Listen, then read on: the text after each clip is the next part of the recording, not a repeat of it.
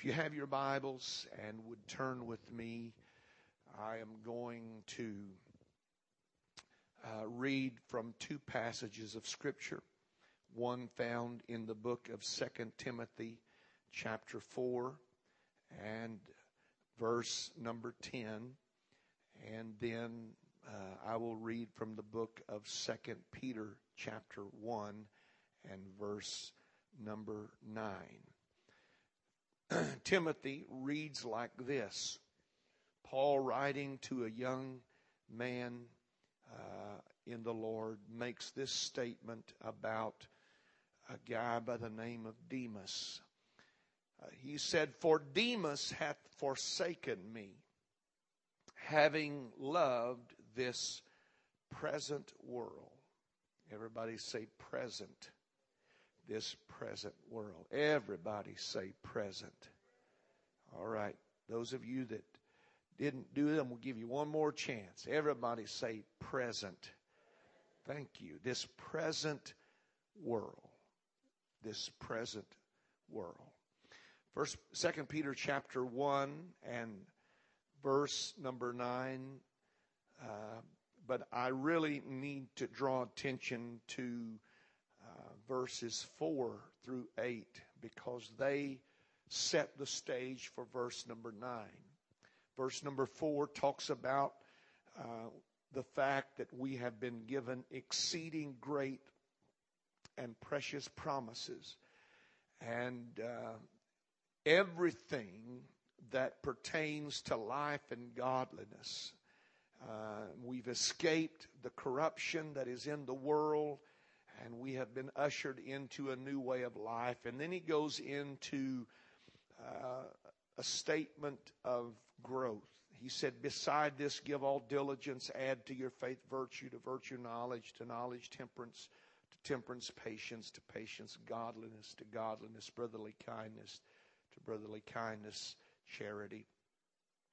For if these things be in you and abound, they make you that you shall neither be barren nor unfruitful in the knowledge of our Lord Jesus Christ." And then verse number 9. "But he that lacketh these things, he that lacketh these things is blind and cannot see afar off, and hath forsaken or forgotten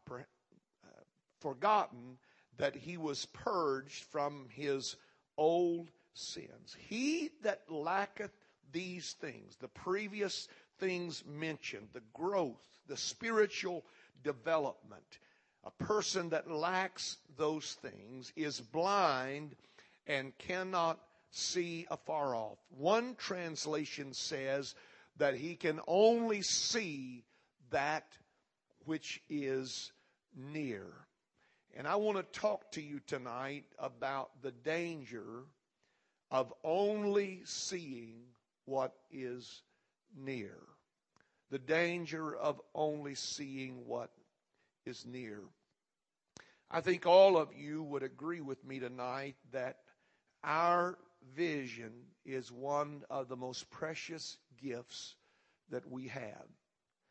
Our ability to see with our natural eyes has opened to us a world that is wonderful and beautiful. Yet perhaps nothing is taken more for granted than our ability to see. I think more than what we would even want to admit. None of us woke up this morning perhaps and said, "Thank you, Lord, that I can see." But we do see, and because of that, our lives are blessed. One of my dearest friends, after Hurricane Rita had torn his church to pieces, went through a very difficult time in his ministry and in his life, because not only did he have a church that had been completely torn apart, he developed blindness from macular degeneration and at one point a detached retina. And so for over a year or more, he could not see out of one eye. He was completely blind. I remember how it curtailed his routine, that he could not drive at night, and many of the things that he and I had been connected together with were limited because he would not venture out in the evening. He lost sight, and I would ask him from time to time if he had read this book and he'd read that, and he would reluctantly say to me, no, I haven't been able to read. And then it dawned on me, my stupidity. I asked the wrong question, that because of the problem with his eyes, he was not able to read, and he had been such a voracious reader in his past life. And so it came because he lost his ability to see. How precious is our ability to see. And I hope that somehow tonight I can convey to you what I feel in my spirit. But it's more than just being able to see, is the ability to foresee. It's one thing to be able to look at the present situation and make a judgment or a decision that is based upon that, but it is extremely important that we be able to foresee, that we can look down the road, that we can see beyond the present moment. Because if we don't, we're going to be subject to many things that can be destructive to our life and can bring a lot of hurt and pain and suffering. The ability to see is so vitally important to our lives that without that ability, all of us, we would call ourselves handicapped, severely handicapped, because we could not see. And not just be able to see what is before us, but to see what could be, or what is coming, or what is down the road, or even to see what potential is, what the potential of life is. I remember, and I know that I've shared this story with you, but it came back to my mind today when I was finishing up preparing for our Bible study. I remember the story about a man that was beloved by America in the 60s by the name of Art Linkletter.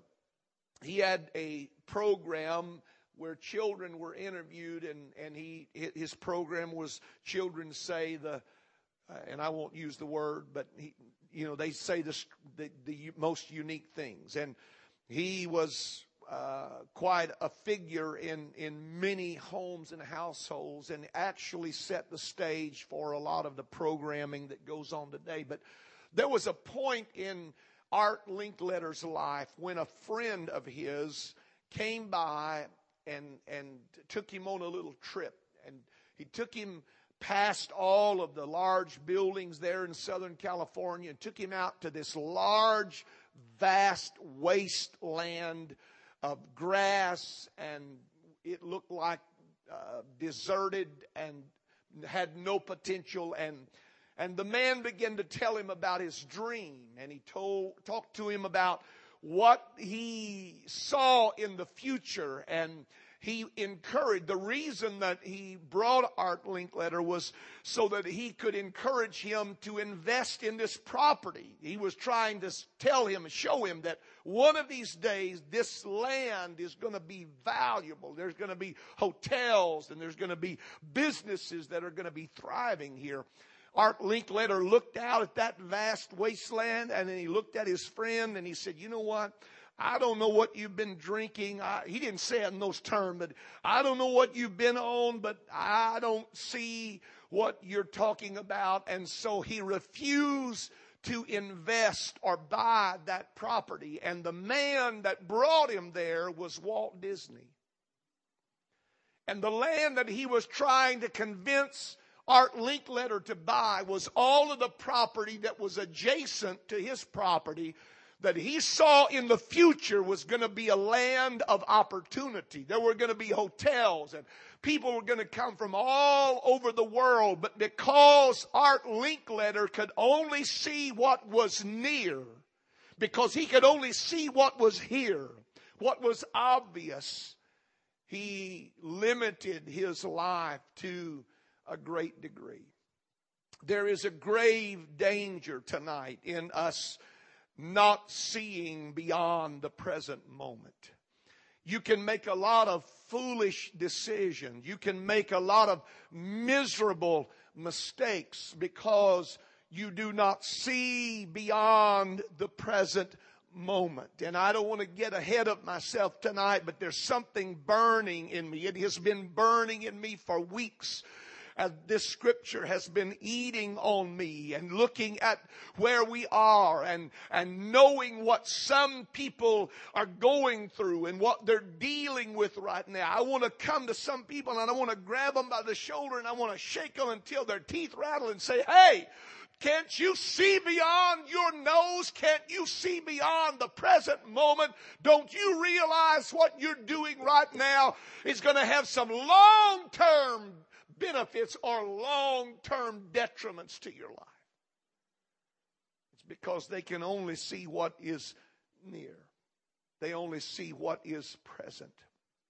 Peter, in the book of 2 Peter, is speaking to individuals who have been born again. They were those who have gone through an experience with God, and they've gone through the conversion experience. The gospel was preached to them. They believed the gospel, and the gospel had an effect upon them, and they turned their life in the direction that God was calling them. But something happened. Something went wrong, and instead of them progressing and growing and developing, they became stagnant and they became sullied in their spiritual experience. And instead of them becoming the people that God called them to be, they were mediocre. They lived below mediocrity, really, and they missed so many of the blessings of God. And he talks about why they missed it. You've not grown. You've not added anything to. From that day of inception when you were born of the Spirit, instead of you taking advantage of that and learning from that and realizing what God had done in your life and what He was going to do in your life, you have allowed that to become a shrine almost, and you worship that experience, but you've not gone on to know more about the Lord. You've not added to your life. You've not grown spiritually. You've not added to your faith. You've not added to your virtue. You've not added to knowledge. You've not added to temperance. You've been satisfied.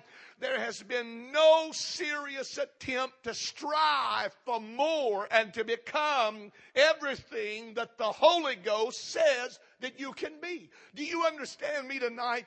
That it only takes a moment for God to save a person, but it takes a lifetime for God to make a saint out of us.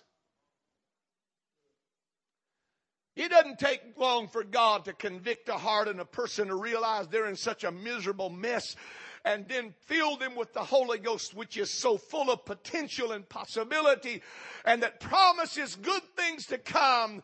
But if we don't do something with what God invests in us, and we become absorbed in only the present, we will never become what God designed or wanted us to be. There was no growth. And they had never moved beyond. They had made no attempt to pluck up or to root out or to cast forth from their life those pleasing vices of the flesh to which they had been addicted. They had been saved.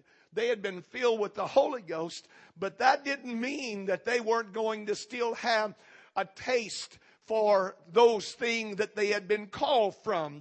The lifestyle, the drugs, the drink, the this or the that. And so instead of growing and plucking that out because of the inspiration and the leadership of God's Spirit in their life and distancing themselves from that, they just became satisfied living with that and saw nothing beyond the present. There they were, in fact, no better now than when they first believed. As a matter of fact, in one sense, they were worse off now than when they first believed, because there were years that had passed. There should have been growth. There should have been development. And here they are. They're still bound by the same vices that the Holy Ghost delivered them from. They're still held by the same lusts that God delivered them from. They're still being influenced by the same attitude and the same spirit that the Holy Ghost said you can be free from. I read that and I thought, God, I want to be honest. I want to know tonight, am I better off tonight than I was when you first saved me? Are you any better off tonight? Are you a better man or a better woman today than you were when God saved you? I would certainly hope that we could say yes to that. But the truth is that many, many, many times we are no better off today. We still battle the same lust. We still battle the same appetites. We still battle the same spirit. We still battle the same whatever. We call it heredity. I was just born with that disposition. Well, you know what? You need to be unborn from that disposition, because the Bible said that when you are in Christ, you are a new creation. That means something that has never existed before has now come into existence in your life spiritually. So quit blaming heredity. Quit blaming your parents for your temper. There's some people that are still wrestling with the same wicked temper they had before they got the Holy Ghost. Because they've never plucked up, they've never rooted out, they've never grown spiritually, because they are only absorbed with the present moment. All they're concerned about is what they can see right now. They don't see down the road. They don't see what's coming. They're not anticipating what tomorrow might bring. They are like Hezekiah, who said, as long as it is well in my day, isn't that good? No, it's not good. Amen.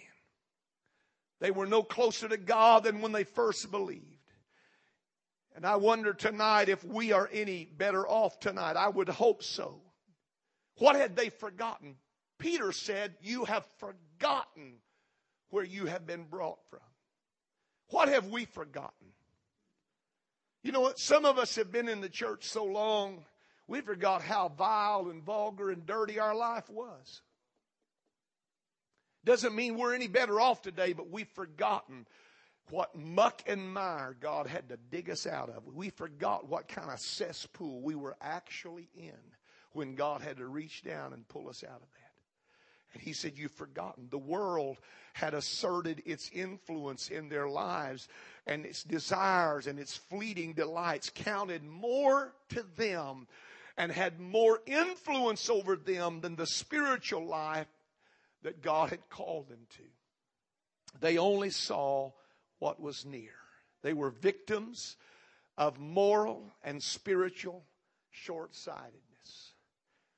I want to talk to you tonight about a vanishing vision that is prevalent in our world today. I was thinking when God began to speak to me about this verse, how our world has, even though it's an oxymoron, we have more access to more information, easier and quicker than we've ever had in the existence of mankind.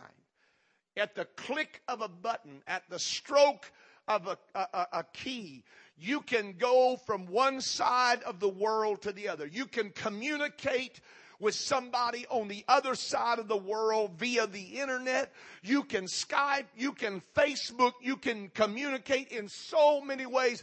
And there is such a vast world of intelligence out there that is available to us today. And yet, and I hate to use this term, but we are dumber today than we've ever been.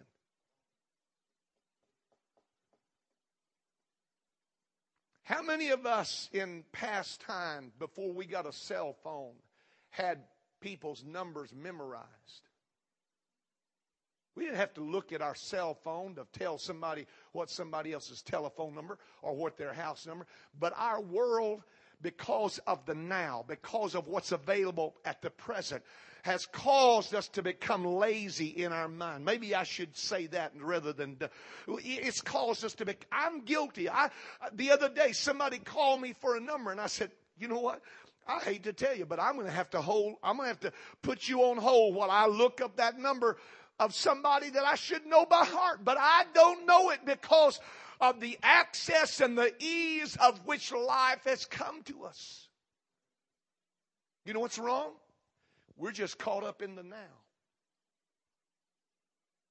Now, that makes everybody uncomfortable because we're all guilty of that. We all had more stored knowledge. You don't have to store it anymore. It's stored for you.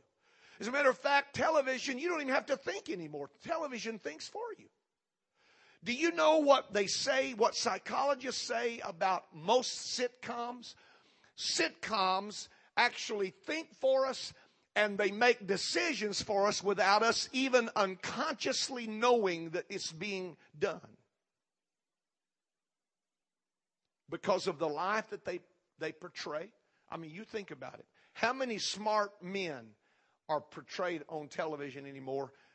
Every man that's usually portrayed on sitcom nowadays is a buffoon. He's a bumbling idiot. He doesn't know his top from his bottom. He doesn't know head from tails. He doesn't know whether he's washing or hanging out to dry. And I mean, and children rule. I mean, whatever they decide, that's what mom and dad do. I know you came to Wednesday night service expecting this kind of preaching. That's why I'm going to preach it. The danger of seeing only what is near.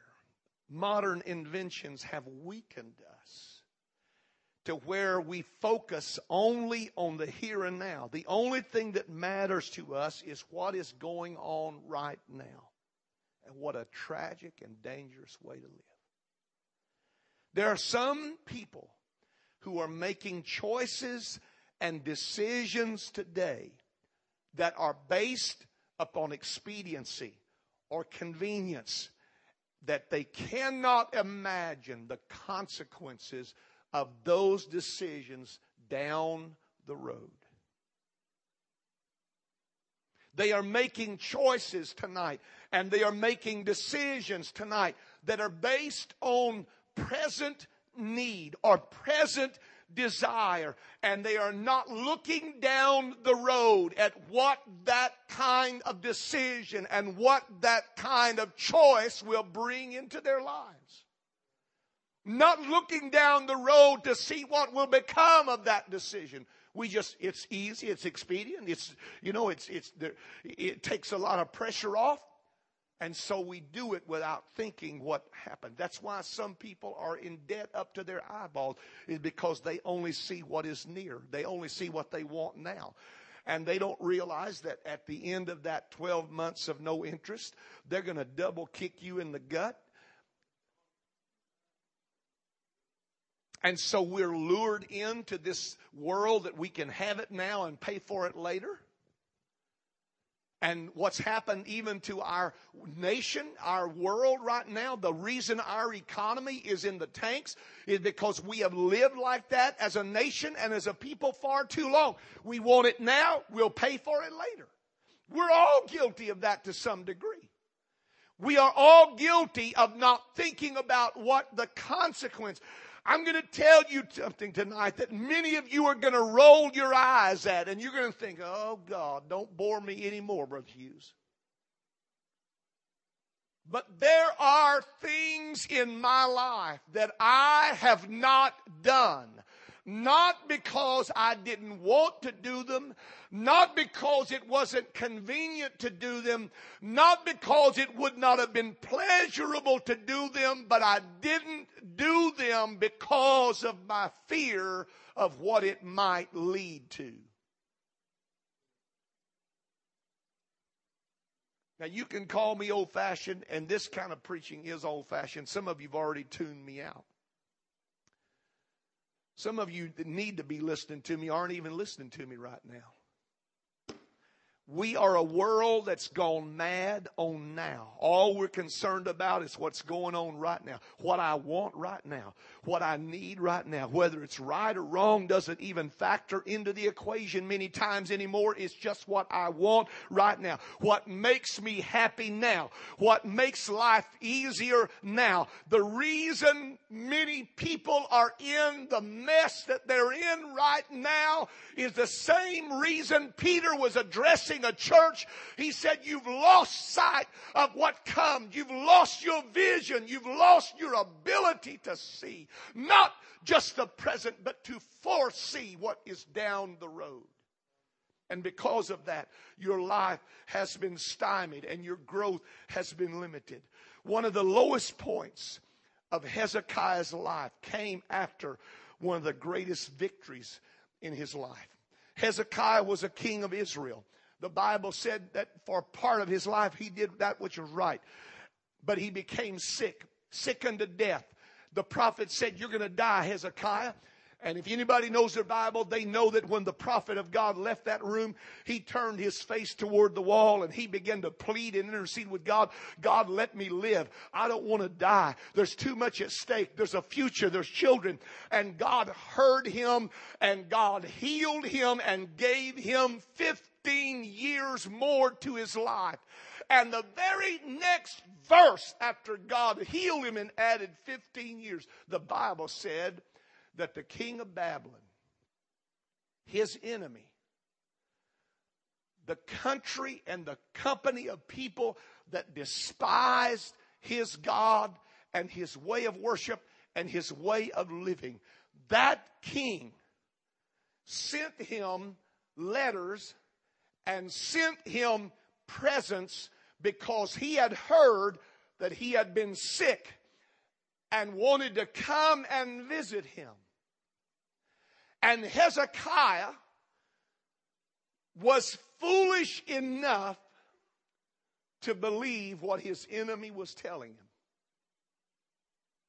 I just want to come and pay a visit. Congratulate you on your recovery. And so the king comes. And Hezekiah is so intoxicated on what he has right now. He's got gifts he hadn't had before. He's got letters of recommendation from a king, a mighty king of Babylon. Babylon that was basically the entirety of the rest of the world. And here was Israel, just a small. And here Hezekiah is with all of this at his disposal. And he is so intoxicated on the moment that the Bible said he showed to the king of Babylon the entirety of his house. Go read it in 2 Kings. He showed him the whole house. He showed him the anointing oil. He showed him the treasures that were in the house.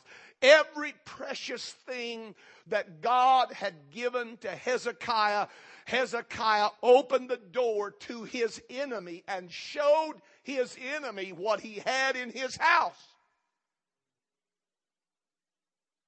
And then the Bible said, the man of God came back and said, Hezekiah, what have you done? And Hezekiah doesn't even blink an eye. He said, I showed them the whole house.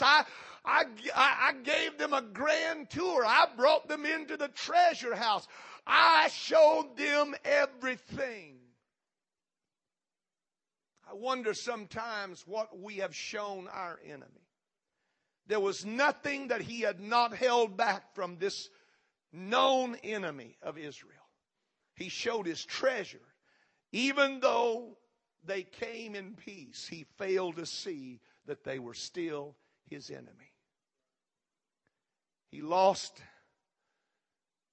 his house. No matter how the devil comes, listen to me. He comes as an angel of light. He's still my enemy. He's still my enemy. I've read stories, and I'm sure you have too, but one fable or one parable, so to speak, that was written years ago was about this scorpion that had come to the edge of the water and was trying to get across, but he couldn't get to the other side. And so a turtle comes along, and the scorpion begins to converse with the turtle. Hey, I wonder if you could help me get across to the other side. And the turtle said, oh, no, I know you. You're a scorpion. You'll hurt me. You'll sting me. He said, oh, no, I wouldn't do that. I wouldn't do that to somebody helping me. And so the conversation went on for a while. And finally the scorpion broke the turtle's will down until he decided, okay, I'll give you a passage. And so the scorpion crawls on his back, and about halfway across, he just reaches out and stings him with everything he's worth. And the turtle, as he's drowning, says, why did you do this to me? You said you wouldn't do this. I trusted you. And the scorpion's response was, you knew what I was when you let me on your back. Listen to me, church. Whether the world tells us this or whether we even believe it or not, there's still a devil that is out to destroy everything good in your life. And he does it more often not by some out and out sin, but by getting you absorbed in the moment, in the right now. God, I've got to have it now. I don't care about tomorrow. I don't care about next week. I don't care about what the consequences are. I want to be happy now. And so we do this. I want to be happy now. So we cross this boundary. I've had this said so many times that makes me want to puke. I deserve this in my life. And so that justifies me crossing a boundary. I have a right to this. And we show our house to our enemy. And then we wonder why the enemy comes back in and takes our children and takes our families and takes the things that we love the most. And the crazy thing about it was that Hezekiah's response to all of that was, well, Lord, as long as it's well in my day.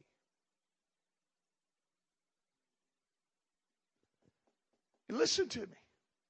The Word of God said, this enemy that you've let in your house, this enemy that you showed all the treasure, this one that you trusted, listen to what he's going to do.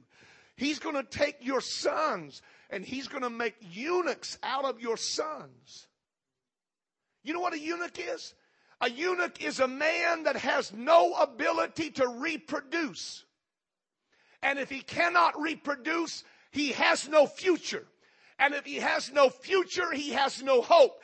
And God said to Hezekiah, because of the foolishness of you living only in the moment, your children's future is going to be taken away from them. You may think you're doing them a favor tonight. You may think you're making them happy tonight. But there are decisions that parents are making tonight that down the road are going to cause hell and havoc in their lives and in their children's lives.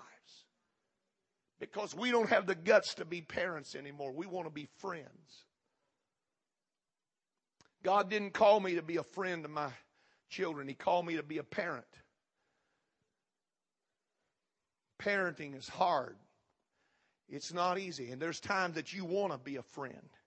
And there's times that you feel like you need to be a friend. But you need to think about where that kind of decision leads. What is it going to produce? The man of God questioned him about had sent, or where he had allowed his enemy to come into. And he said everything. And eventually the enemy came in and did everything that Isaiah said was going to happen. All of those things came to pass. Listen, church, we need to wake up and realize that there are consequences to our decisions, and there are consequences to our lack of decisions. There are some people that are sitting here tonight that may say, well, Brother Hughes, I'm not making any bad choices, but you're not making any choices. You're not taking a stand. You're not saying, you know what, we're not going to do that in our house. We're not going to do that in this home.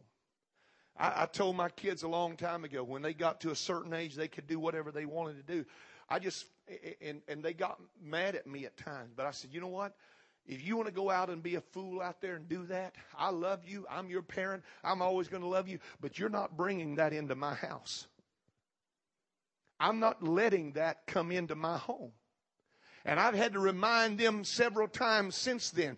I don't care if you want to live like the devil and you want to sell your soul to the cheapest bidder that comes along. I'm just telling you, you're not going to let that's not coming into my house.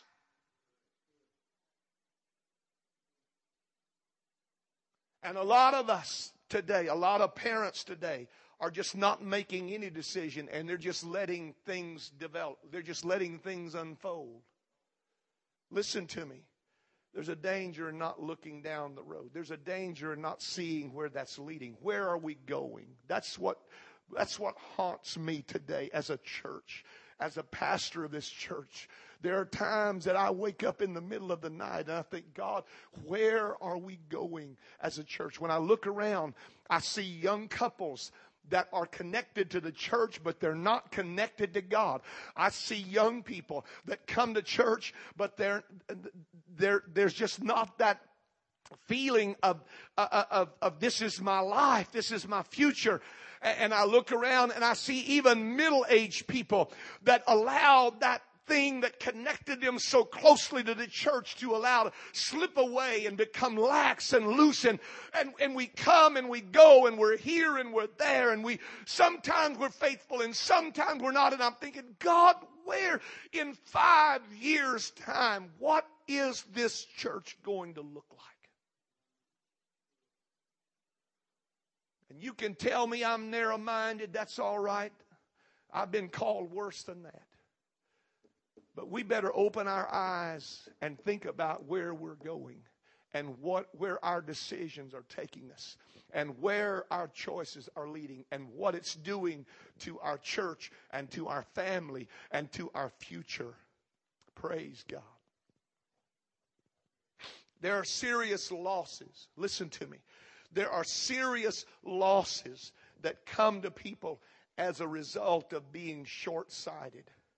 First of all, it deprives you of many things. When all that you live for is the present moment, it deprives you of many, many important things. Future peace. Listen to me. Future peace is lost in the present moment. Future victory is lost in the present moment. Future joy, future safety, future health is lost in the present moment. But more than anything, what struck me when I began to think about this was that what is lost in a time like this is the balance of life. That when all you live for is the present moment, you make a lot of poor judgments. Because there's a lot of things that look good at the moment. It's like that guy that married that girl, and man, at the wedding, she just was radiant and beautiful, and she could sing like a nightingale. And she sang to him, and she wooed him, and he was so smitten. Next morning after the honeymoon, he woke up, rolled over, and there was this woman with curlers in her hair and matting in her eyes and bad breath. And he said, honey, sing, baby, sing. We got to remember what it is that's that we're doing. And sometime the present moment, it looks grand and glorious. But there's something coming that we're not going to like. But more than that, it's the balance that life. You cannot live a successful life when everything you do is based just on right now. Because right now can be very deceiving. Depends on where you're looking. Some of you think I'm pretty good, and some of you think I'm pretty bad. But when you get your back against the wall, I'm going to look like $1 million. I've had people that have fought me when my years have passed. I've had families that have fought me and everything they could do to create tension and stress for a pastor. They've done it, whether they intentionally did it or not. But as soon as a crisis came into their life and their back was against the wall, I became their best friend. You see, there's a balance in life that's lost when we live only for right now. Because it takes a larger look to realize that it's not as bad as we think it is. Life's not as hard as we think it is. I mean, come on, church. My Lord. I hear people say, oh, brother, it is so hard. Why don't you tell that to Abraham Lincoln? Why don't you tell that to somebody in the 1700s? Why don't you tell that to the caveman? Oh, it's so hard. It's so unfair. It's just not right. I can't do this. I can't do that. Why don't you tell that to somebody else? The truth is, it takes time for you to be able to really appreciate it. And it took me a long time to realize this. It takes years before you really come to understand life. That's why God gives children when you're young and grandchildren when you're old. Because then you can really enjoy and understand. And you've gone through some things. But when you're raising your own kids, sometimes it makes you want to blow your brains out. It makes you want to just walk off a cliff and not look back. Why? Because you don't know what to do. We're so absorbed in the moment. But when you get down the road a little bit and you look back over your life, you realize that it really wasn't as bad as I thought it was. Am I talking to anybody here tonight? I know I'm talking to myself. We are too caught up in the moment, and it deprives us of so much, the balance that comes to life. You know, I've told you this the other night, but one of the greatest bits of wisdom that Brother Johnny Harrell ever gave me was, he said, Mark, don't ever get too high and don't ever get too low. Now, to some people, that's a boring way to live. But I've learned this. There are some people that enjoy ping-pong living. Their life is like a bong, bong. It's like one of them crazy balls that they used to sell. You could throw it down, and depending on how the rubber hit the road, it bounced that way, back that way. There's some people that love, they wear me out. And they look at me and they think, man, you live such a boring life. I'm going to tell you what, it may look boring to you, but it sure has a lot of peace in the end. There's a lot of things I haven't had to look back on and say, man, I wish I hadn't done that. I wish I hadn't done that. I wish I hadn't gone there. There's a lot of things that when you look back over life, you realize, you know what? God was with me. God kept his hand on me. Listen to me. There's a danger of you being caught up in the present moment. If you're not careful, you begin to judge life by what's going on right now, and that's not a good judgment of life. Because for some of you, right now is the best time of your life. And for some people, it's the worst time of your life. But if you base your life on this moment, you will be deceived on how the outcome is going to be. Because nobody is going to make it to heaven that hasn't had some mountains and valleys to go through in their life. Nobody is going to heaven that hasn't been through the fire. But if you're not careful when you're in the fire, you give up. You quit. God doesn't love me. I hate the church. Nobody understands me. Because we're caught up in the moment. Think about it. Listen to me. The origin of sin Eve in the garden that God had created for her and her husband, that had everything she could want. He said, the only thing I don't want you messing with is the tree of life, but everything else is yours. And one day, the serpent, who was more subtle than any beast of the field, came along and began a conversation, engaged her in a conversation. And he began to focus on what? The moment. Now, you know that this fruit is good for knowledge, and it's going to make you like God. And Eve got so deluded by the moment that she lost sight of what God had said about the future. And she takes and she gives to her husband, and there is the beginning. And it's repeated over and over and over and over and over again. It isn't too many generations later that two boys are born, Jacob and Esau. And Esau comes in from the field one day, and he is dying of hunger. He is famished. And he allows the smell of the moment to overcome him. He allows the smell of the pottage to overwhelm him. And he gives away his birthright for one moment. That he came back later, and the Bible said he wept and he repented, but he never could find a way to restore and undo what he had done in that one moment. That's why I'm not trying to scare anybody here tonight. I'm not trying to be paranoid. I'm just trying to wake some of us up and make us open our eyes and look around and look beyond the present moment. It's not as bad as we think it is. It's not as horrible. It's not as ugly as we think it is. If we will just woman up or man up and be what God called us to be, we'll make it. Short-sightedness not only deprives you of a lot of things, but it will penalize you. There are many defeats that come to life because we are looking only at what is near. We can't see down the road. We can't see the consequences.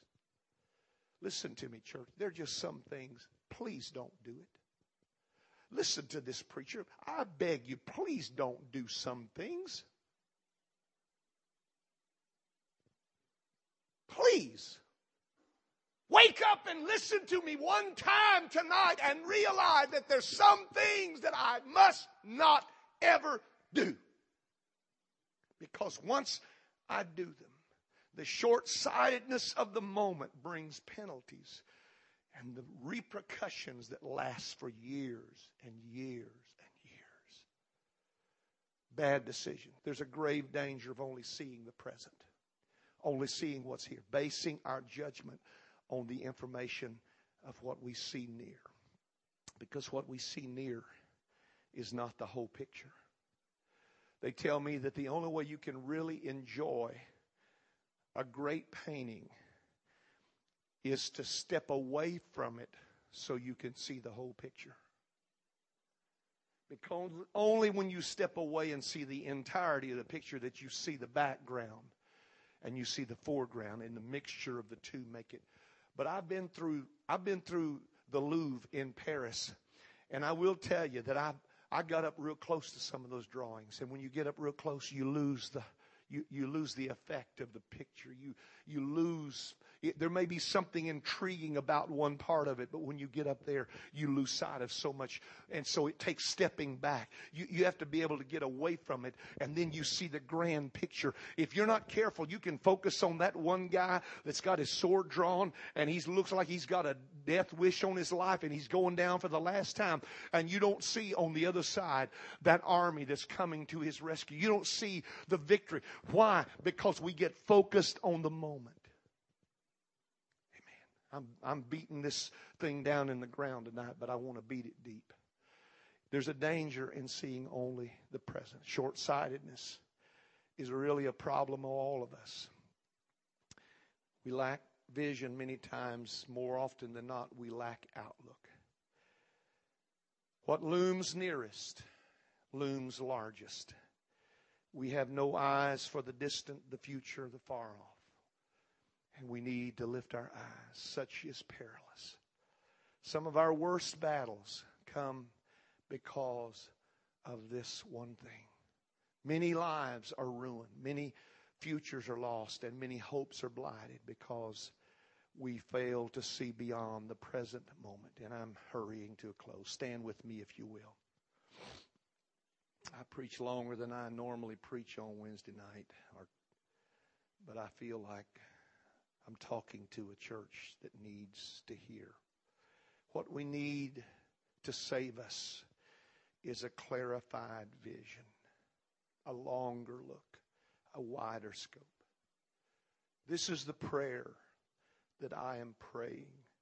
God, anoint my eyes with eye salve that I might see.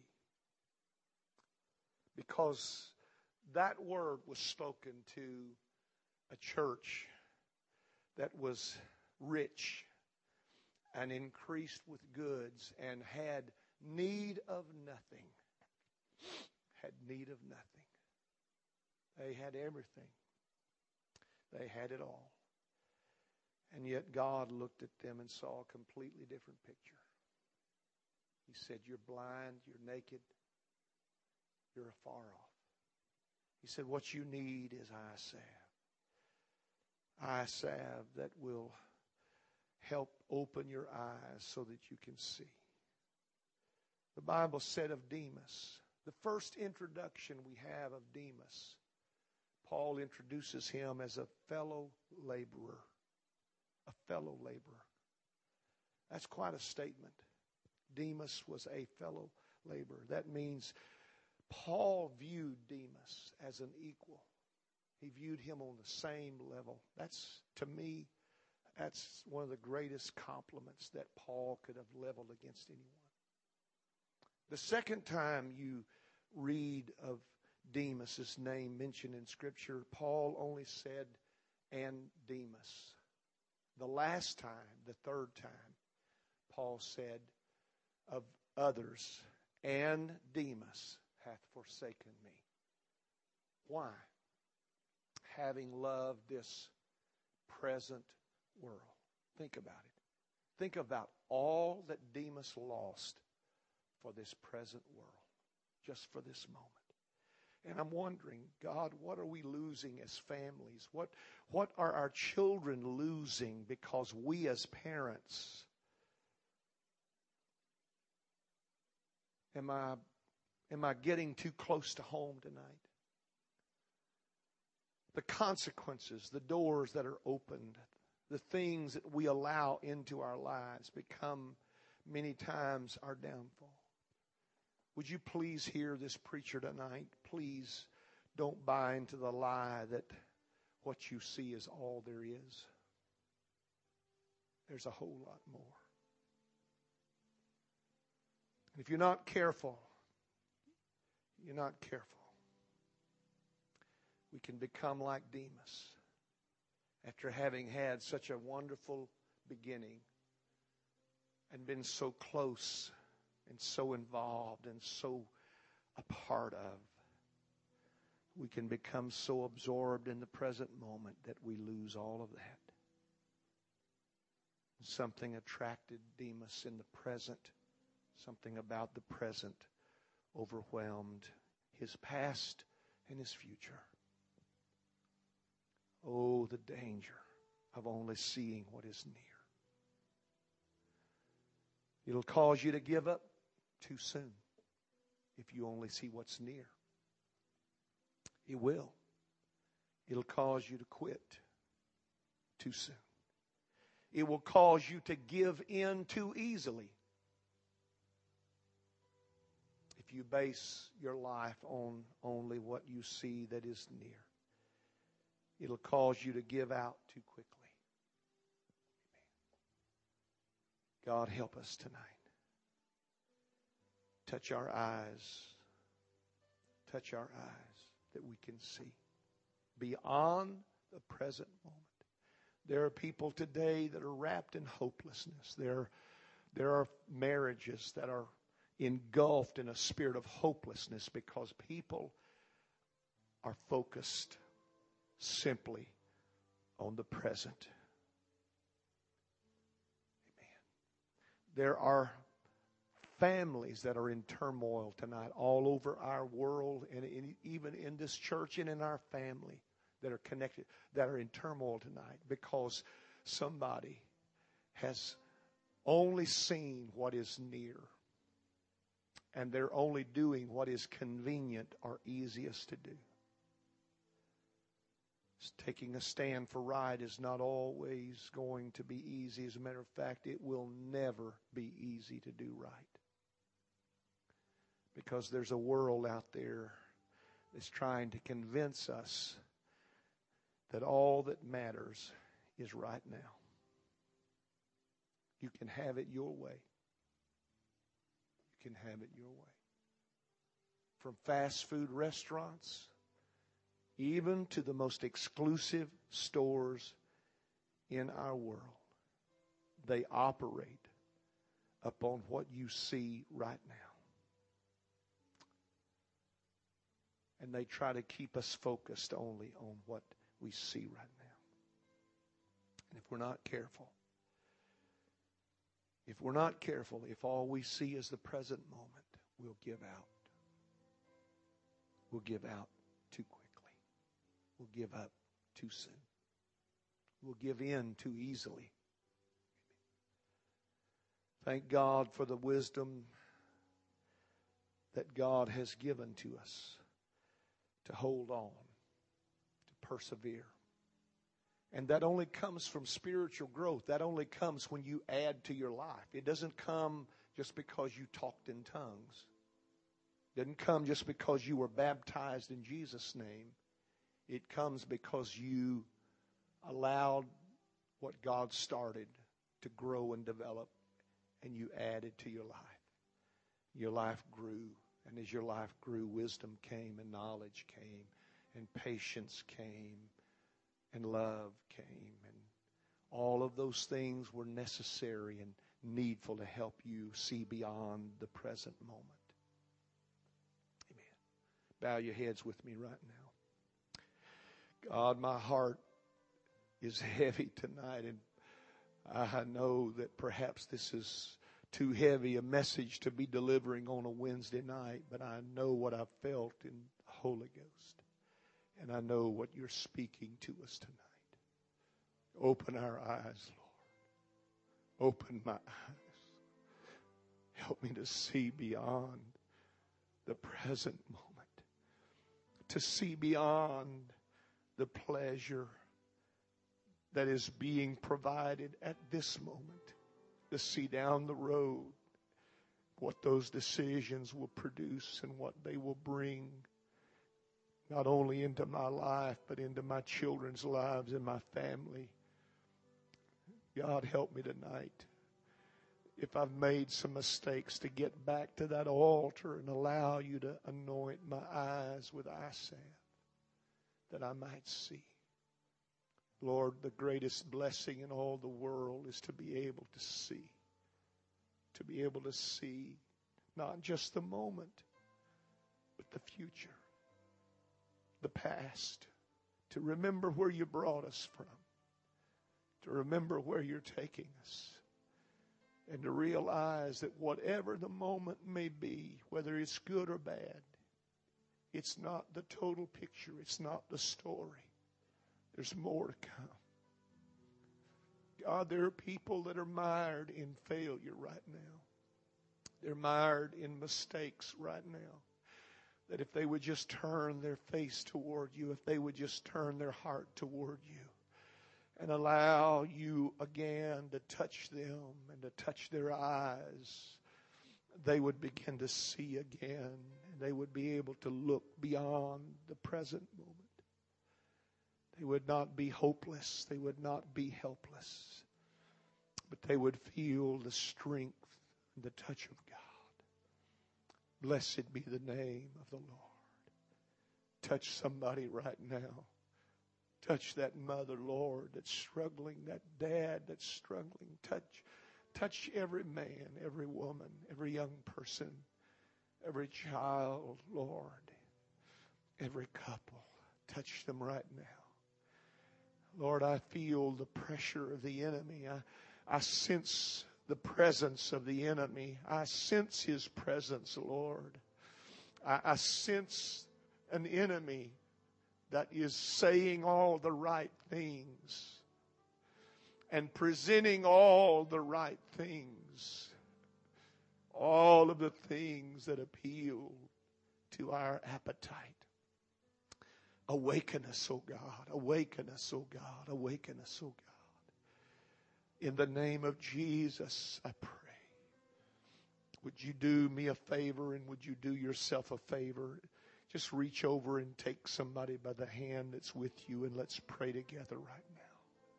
Come on, I want everybody to pray in this building right now. I want everybody to pray. Lord, I need you. I need you tonight. I need your touch. I need an anointing on my life. I need my eyes to be touched. I need my eyes to be touched. I need that eyesight. I need that healing balm tonight. I need it tonight, Lord. I need it tonight, Lord. Hallelujah.